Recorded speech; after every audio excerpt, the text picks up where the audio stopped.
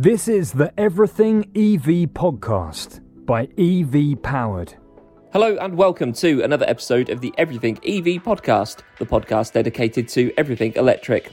I'm your host, Charlie Atkinson, and in these episodes we'll be discussing everything to do with electric travel. So whether it be cars, bikes, boats, or even planes, we'll have it covered.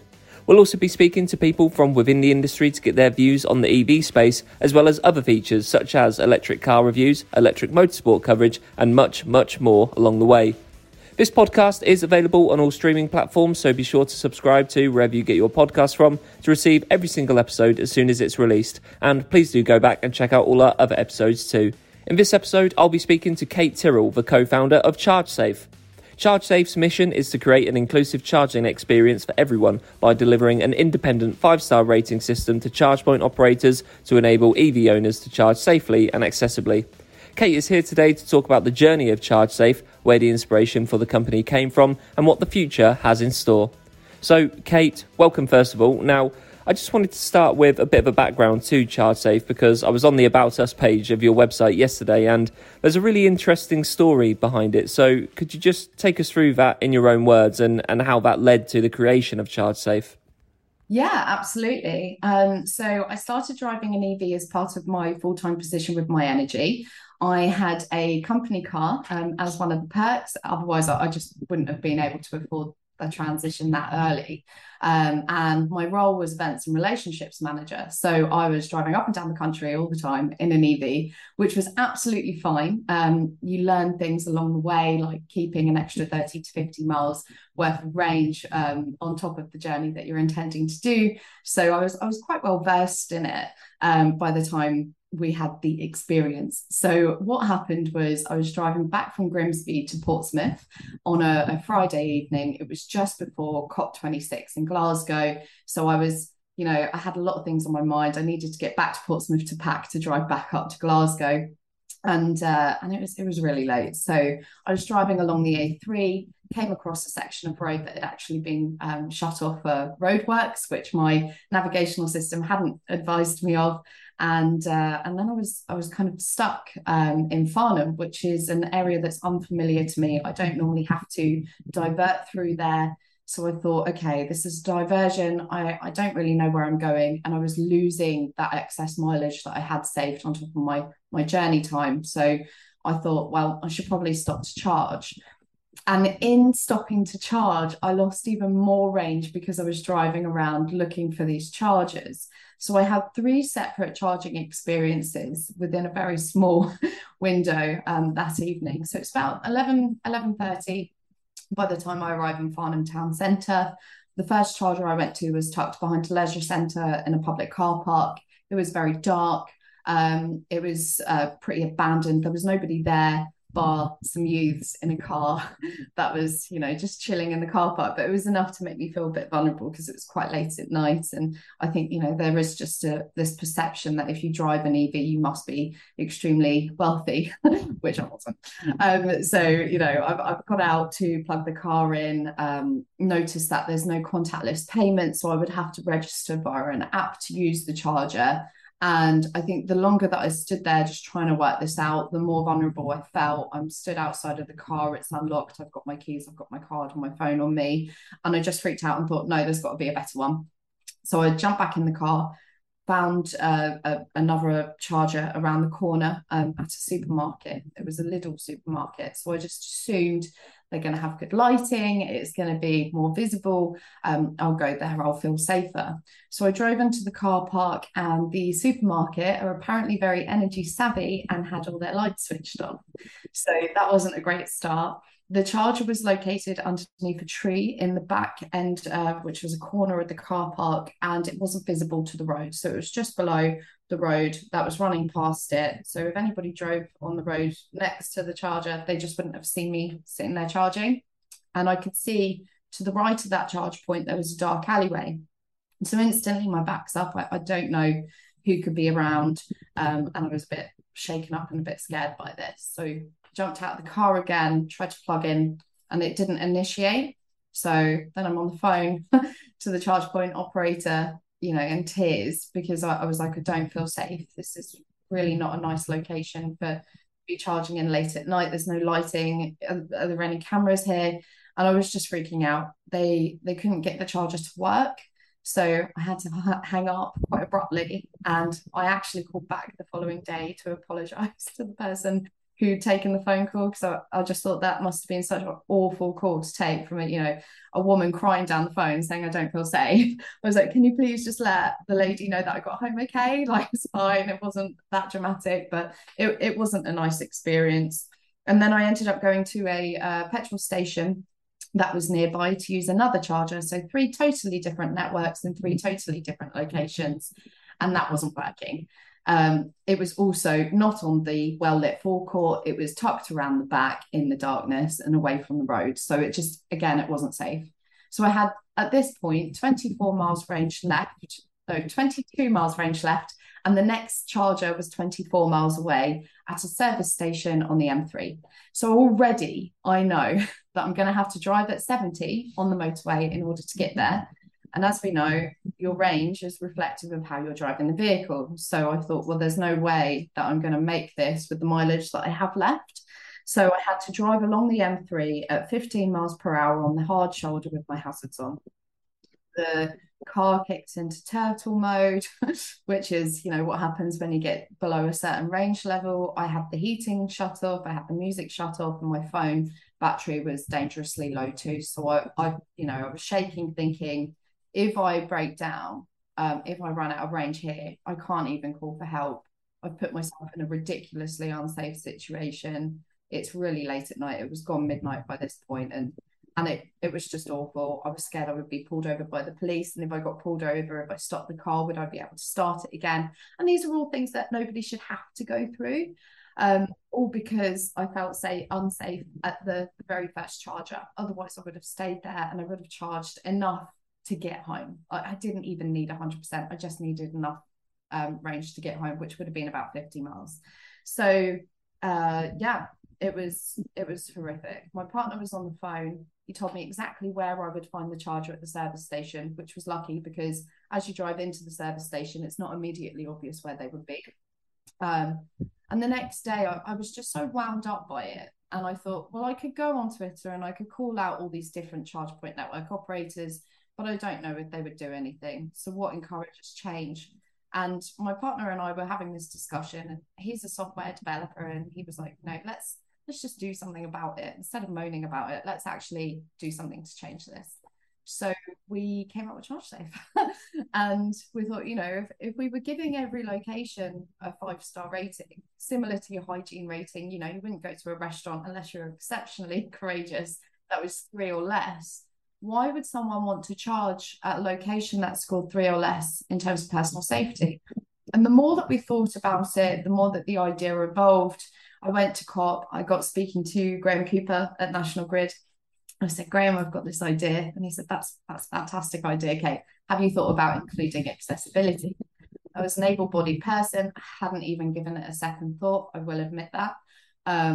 So I started to research the accessibility elements. We've spoken to Motability, the charity. We looked at their user research. We had to look at the draft of the PAS 1899 that they've been funding in line with OZEV for these new regulations coming in. We've spoken to people who have accessibility needs. We've talked to them about what measures, what's important to them. And we've just come up with this 63-point inspection plan so that we can assess safety from a personal safety perspective. We're not looking at wiring regulations or anything like that. But from an environment perspective, how safe would you feel if you had to charge on your own late at night or any time of the day, really? And from an accessibility point of view, would everybody be able to use this charger? And here we are, 8 months later. I'm not going to ask you to list all 63 points on that checklist, but what are some of the key features and the key things that you do look out for? I suppose one way to ask this would be, if you had to build the most perfect, safe and accessible charging point there is, what features would be the priority for you and what would get that 5-star rating? Okay, so to get the absolute 5-star, we would want it to be completely visible to any passing by, whether that's vehicle or footfall. So ideally it would be placed nearby a facility that has usable loos, food and drink access with staff on it 24/7, or at least security staff 24/7. It would be well lit, as in there would be lights directly over the charge points themselves and lighting in the local area and leading up to the charge point. Security cameras en route so that you're filmed driving towards the charger as well as over the charger, so that if something was to occur, you've got video footage of whatever's happened for your own safety. There would be clear signage leading up to the charge point, so you're not playing hide and seek with it, and you know exactly where it is when you're driving into the vicinity that it's in. The road quality would be good, so you're not gonna, go down a pothole and give yourself a flat tire, meaning you can't then drive away from the charge point. So there's just so much involved in just in the environment itself. So there would be busyness in the area, and even late at night, at least a 24/7 security guard nearby, so that, in the worst case scenario, what we're talking about, Charlie, is if you're screaming, someone's going to help you. And that is the grim reality of personal safety at charge points. And then on the facility side of things, making sure that they're accessible and that they're clean and, nicely staffed. From a functionality perspective, we're looking to see that they've got contactless payment facilities, or literally very simple instructions so that even a very first time EV chargee would know exactly how to use that charger within seconds of pulling up to the charge point itself, because some of the charge points just expect us to know and be experts in how to plug in. And do you put the plug in first and then tap your payment card, or do you tap the payment card to unhook the plug? It's not obvious, and that really needs to be very, very simple. The pre-auth policy, huge. Who wants to pay £30 for a charge point that then doesn't work and wait 30 days to get that money back? Because you don't need that money in 30 days, you need it now. So if you pay 30 quid, the charger fails to initialize, and then you've got to go and find another charger.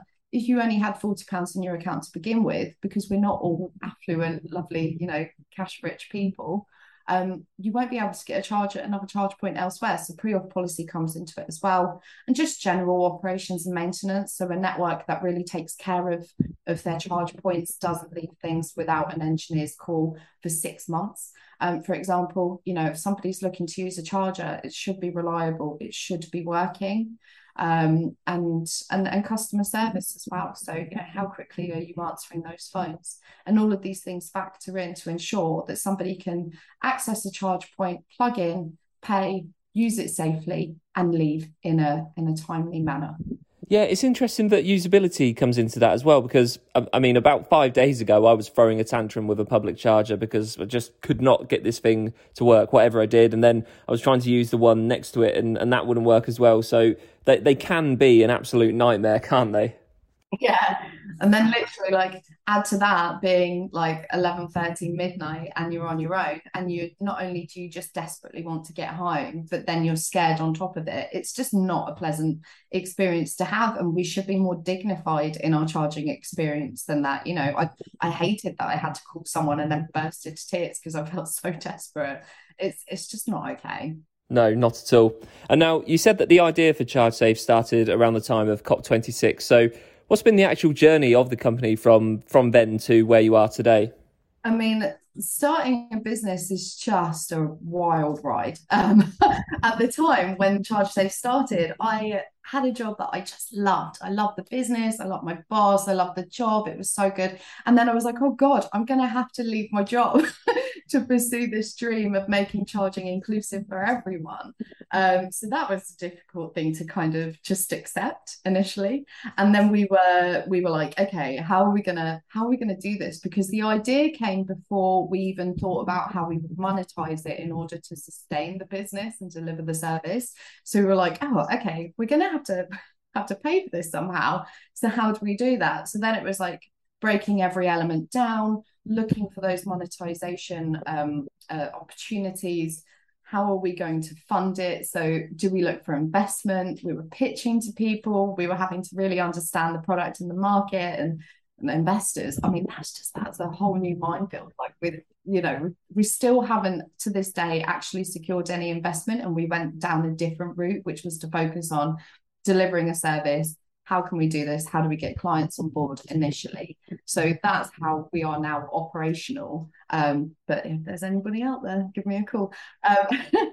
So we looked at what value we could bring to charge point network operators. Very early days, literally, I think during the first week of COP, I put out a tweet saying, hey, everybody, what would make you feel safer at charge points?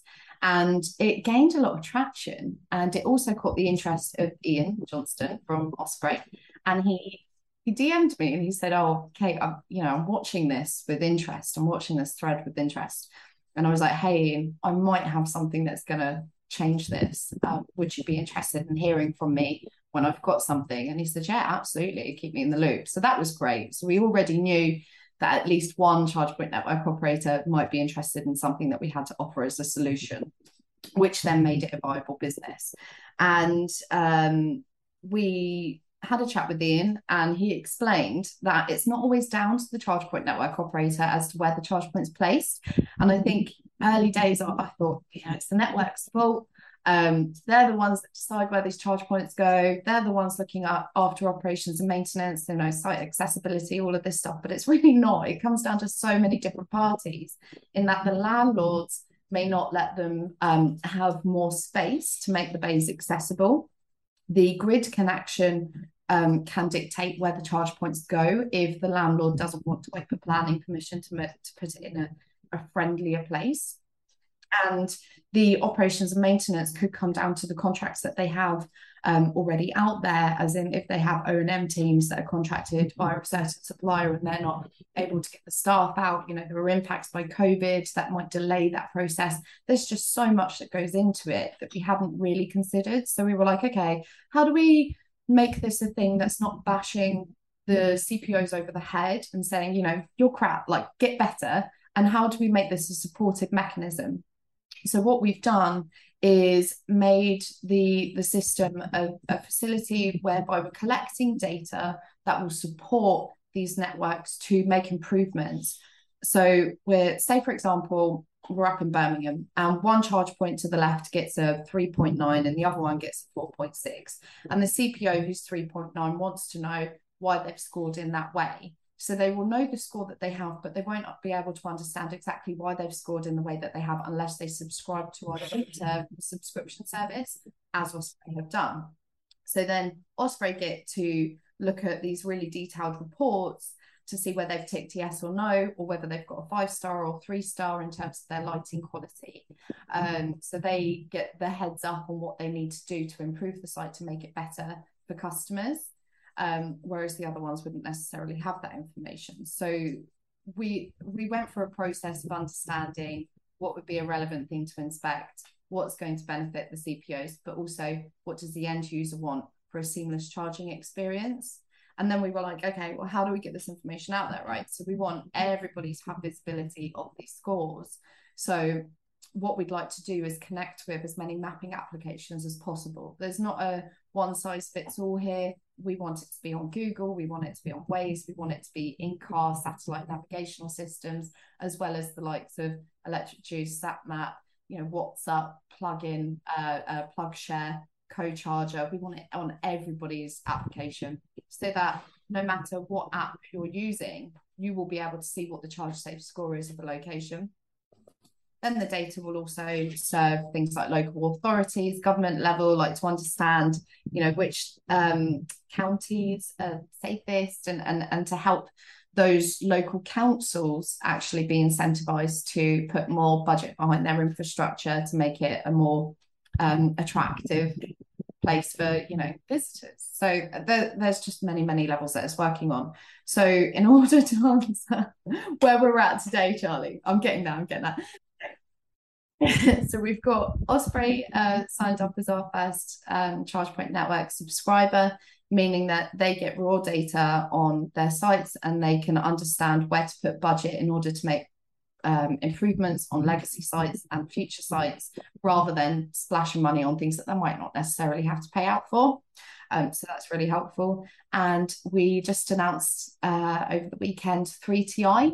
So they've got this Papilio unit. I don't know if you've seen it. Have you seen it? Yeah, well, that's actually what made me get in touch with you, because I'd seen loads of stuff about you guys and I was following 3TI quite closely as well. And then I saw some news about the two of you. So I thought now's the perfect time to get you on the podcast. You were like, I have to speak to her. So the Papilio unit, they actually, 3TI already build solar car parks. And what I didn't realise until the other week is they're responsible for the Bentley car park, and I think the JP Morgan one as well. But don't quote me on that. I'm pretty sure that that's what they're responsible for. But these are already really cool, huge solar car parks. And then they've got this portable solution, which is a storage unit which has the solar on top. It's got battery storage in it, and then it charges EVs, and they can pop it down anywhere. In like council car parks, workplaces, wherever just needs a solution for EV charging, and they're there. So they kind of got in touch and said, we want to know if you would deem our unit as safe and accessible. So we've done an inspection on the actual unit as it is right now, which scored 4.09, and they're going to make revisions to that unit using our recommendations to make it safer and accessible. And then when they release their second version come September, we will re-inspect that unit. And then whenever it goes down into a particular environment, we'll then pay a visit to each location and score based on the location, which will then hopefully be shared with mapping applications, so that people can understand what that looks like in terms of picking a destination charger. So really exciting to kind of be involved with a CPO, but also someone who's looking very much at the development stage, so really early on, which is great that people are taking this so seriously. So that's that. And we do have a mapping application contract signed that will be announced in the next couple of weeks, but that means that the scores will be available publicly, hopefully very soon. Okay, perfect. And now I did just want to go a bit in depth with how ChargeSafe actually works, and apologies if you've covered any of these points already, but who actually carries out the physical assessments of each charging point? Is it subjective to ChargeSafe, or are they independently regulated by a third party? And also, how often do you visit each network? Is it a yearly thing where you go each year and you get a new score each year? How does it work on that side? Great question. So this works in two different ways. So we've got ChargeSafe Pro and ChargeSafe Lite. So ChargeSafe Lite will work using public inspectors. So if the next time you're at a Charger Charlie, you could literally log into our online portal and register as a user and answer 10 very simple, very quick questions about the environment, which will give us an idea of what that looks like. So if anything comes in at a 3-star or lower, that will red flag on our system as a priority for us to go out and do the pro inspection, which is 63 points. So on the public side of things, we will be releasing an application that has gamification features. So if you think Pokemon Go meets EV charging mapping application, that's the kind of vibe that we're going for here. Because me and my business partner James, massive nerds, we love it, and he's actually he's a games developer. He's added his VA in games development, but he's just amazing, very intelligent man. So he's been developing the platform to include gamification features. There's now achievements that you can earn, and that will eventually turn into real life rewards. So like the people who were with us from the very beginning have got the OG status, so they're one of the original gangster inspectors, and that achievement has been locked now since we've opened it up to the public. The first, I think, 30 inspectors we had volunteer with us have got that status, but today we're actually at 96.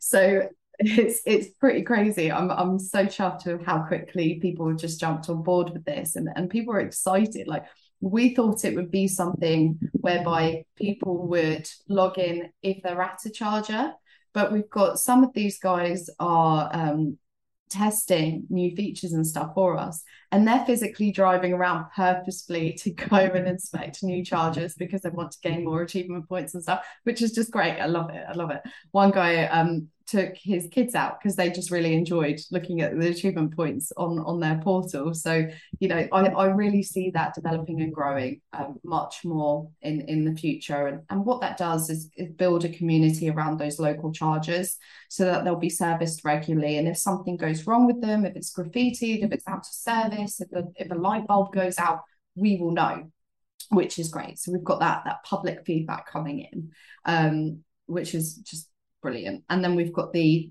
pro side of things. So that's where inspectors that we employ will be driving around the country full time, purely just to inspect these units. And that's using a 63-point inspection plan that is designed to deliver a completely unbiased independent score on how the charge point is rated. So on the safety side of things, it's much more of the qualitative type of data that we're gathering. What's the environment like? How would you rate it? Out of 5 stars, how good is the lighting, which can only truly be assessed in the evening when it's dark, so that you can see how bright it is.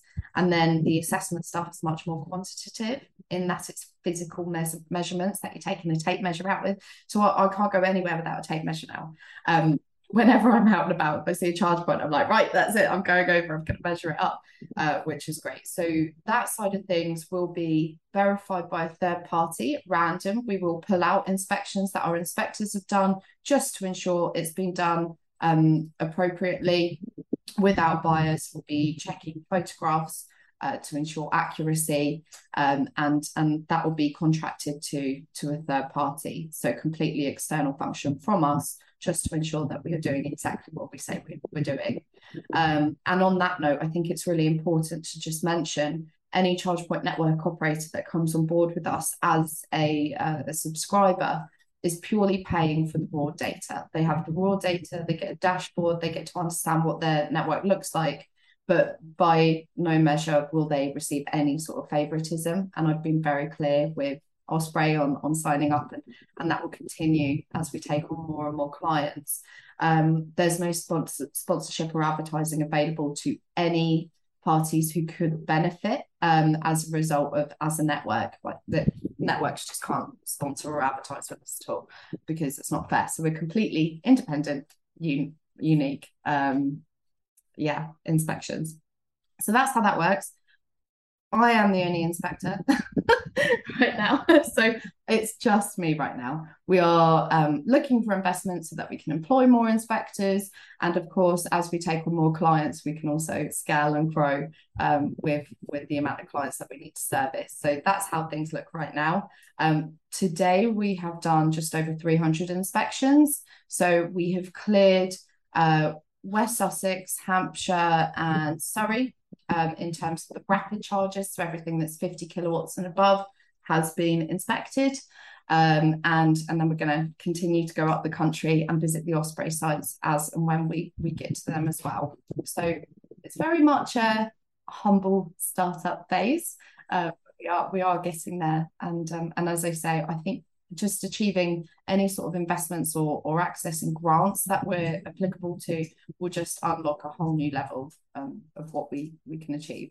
Okay, amazing. And now I was just curious if you've had any conversations with government at all, because I know they released their new standards for charging points a few months ago, and that seems to tie in exactly with what you guys are trying to achieve. So I just wondered if there's been any communication there at all. Oh yeah, but I would love to. I'd really love to be a part of that process, So we've spoken to OZEV about some bits and pieces, and they're really keen to, have our feedback on some stuff. And I really want to work with them. I think collaboration is key in this industry. That there's room for everyone. Let's all work together. Let's fix and produce solutions for the problems that we're having. We all know as EV drivers that things could definitely be improved.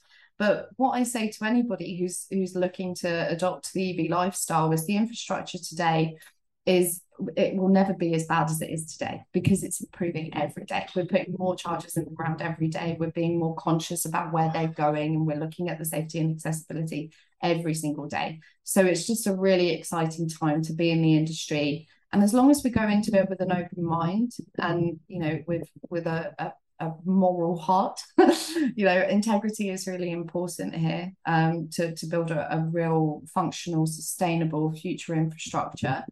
I'm happy to collaborate with anyone. So my inbox is always open. Lovely.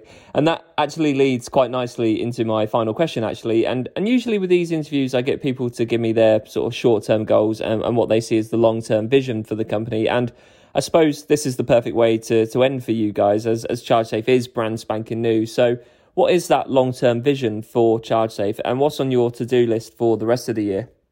So for the rest of this year, so we're early August now, I would like to at least onboard another 2 ChargePoint network operators as formal clients to start hiring inspectors. So ideally, I would like to have 3 inspectors by the end of the year, so that we're collecting as much information across the UK as possible.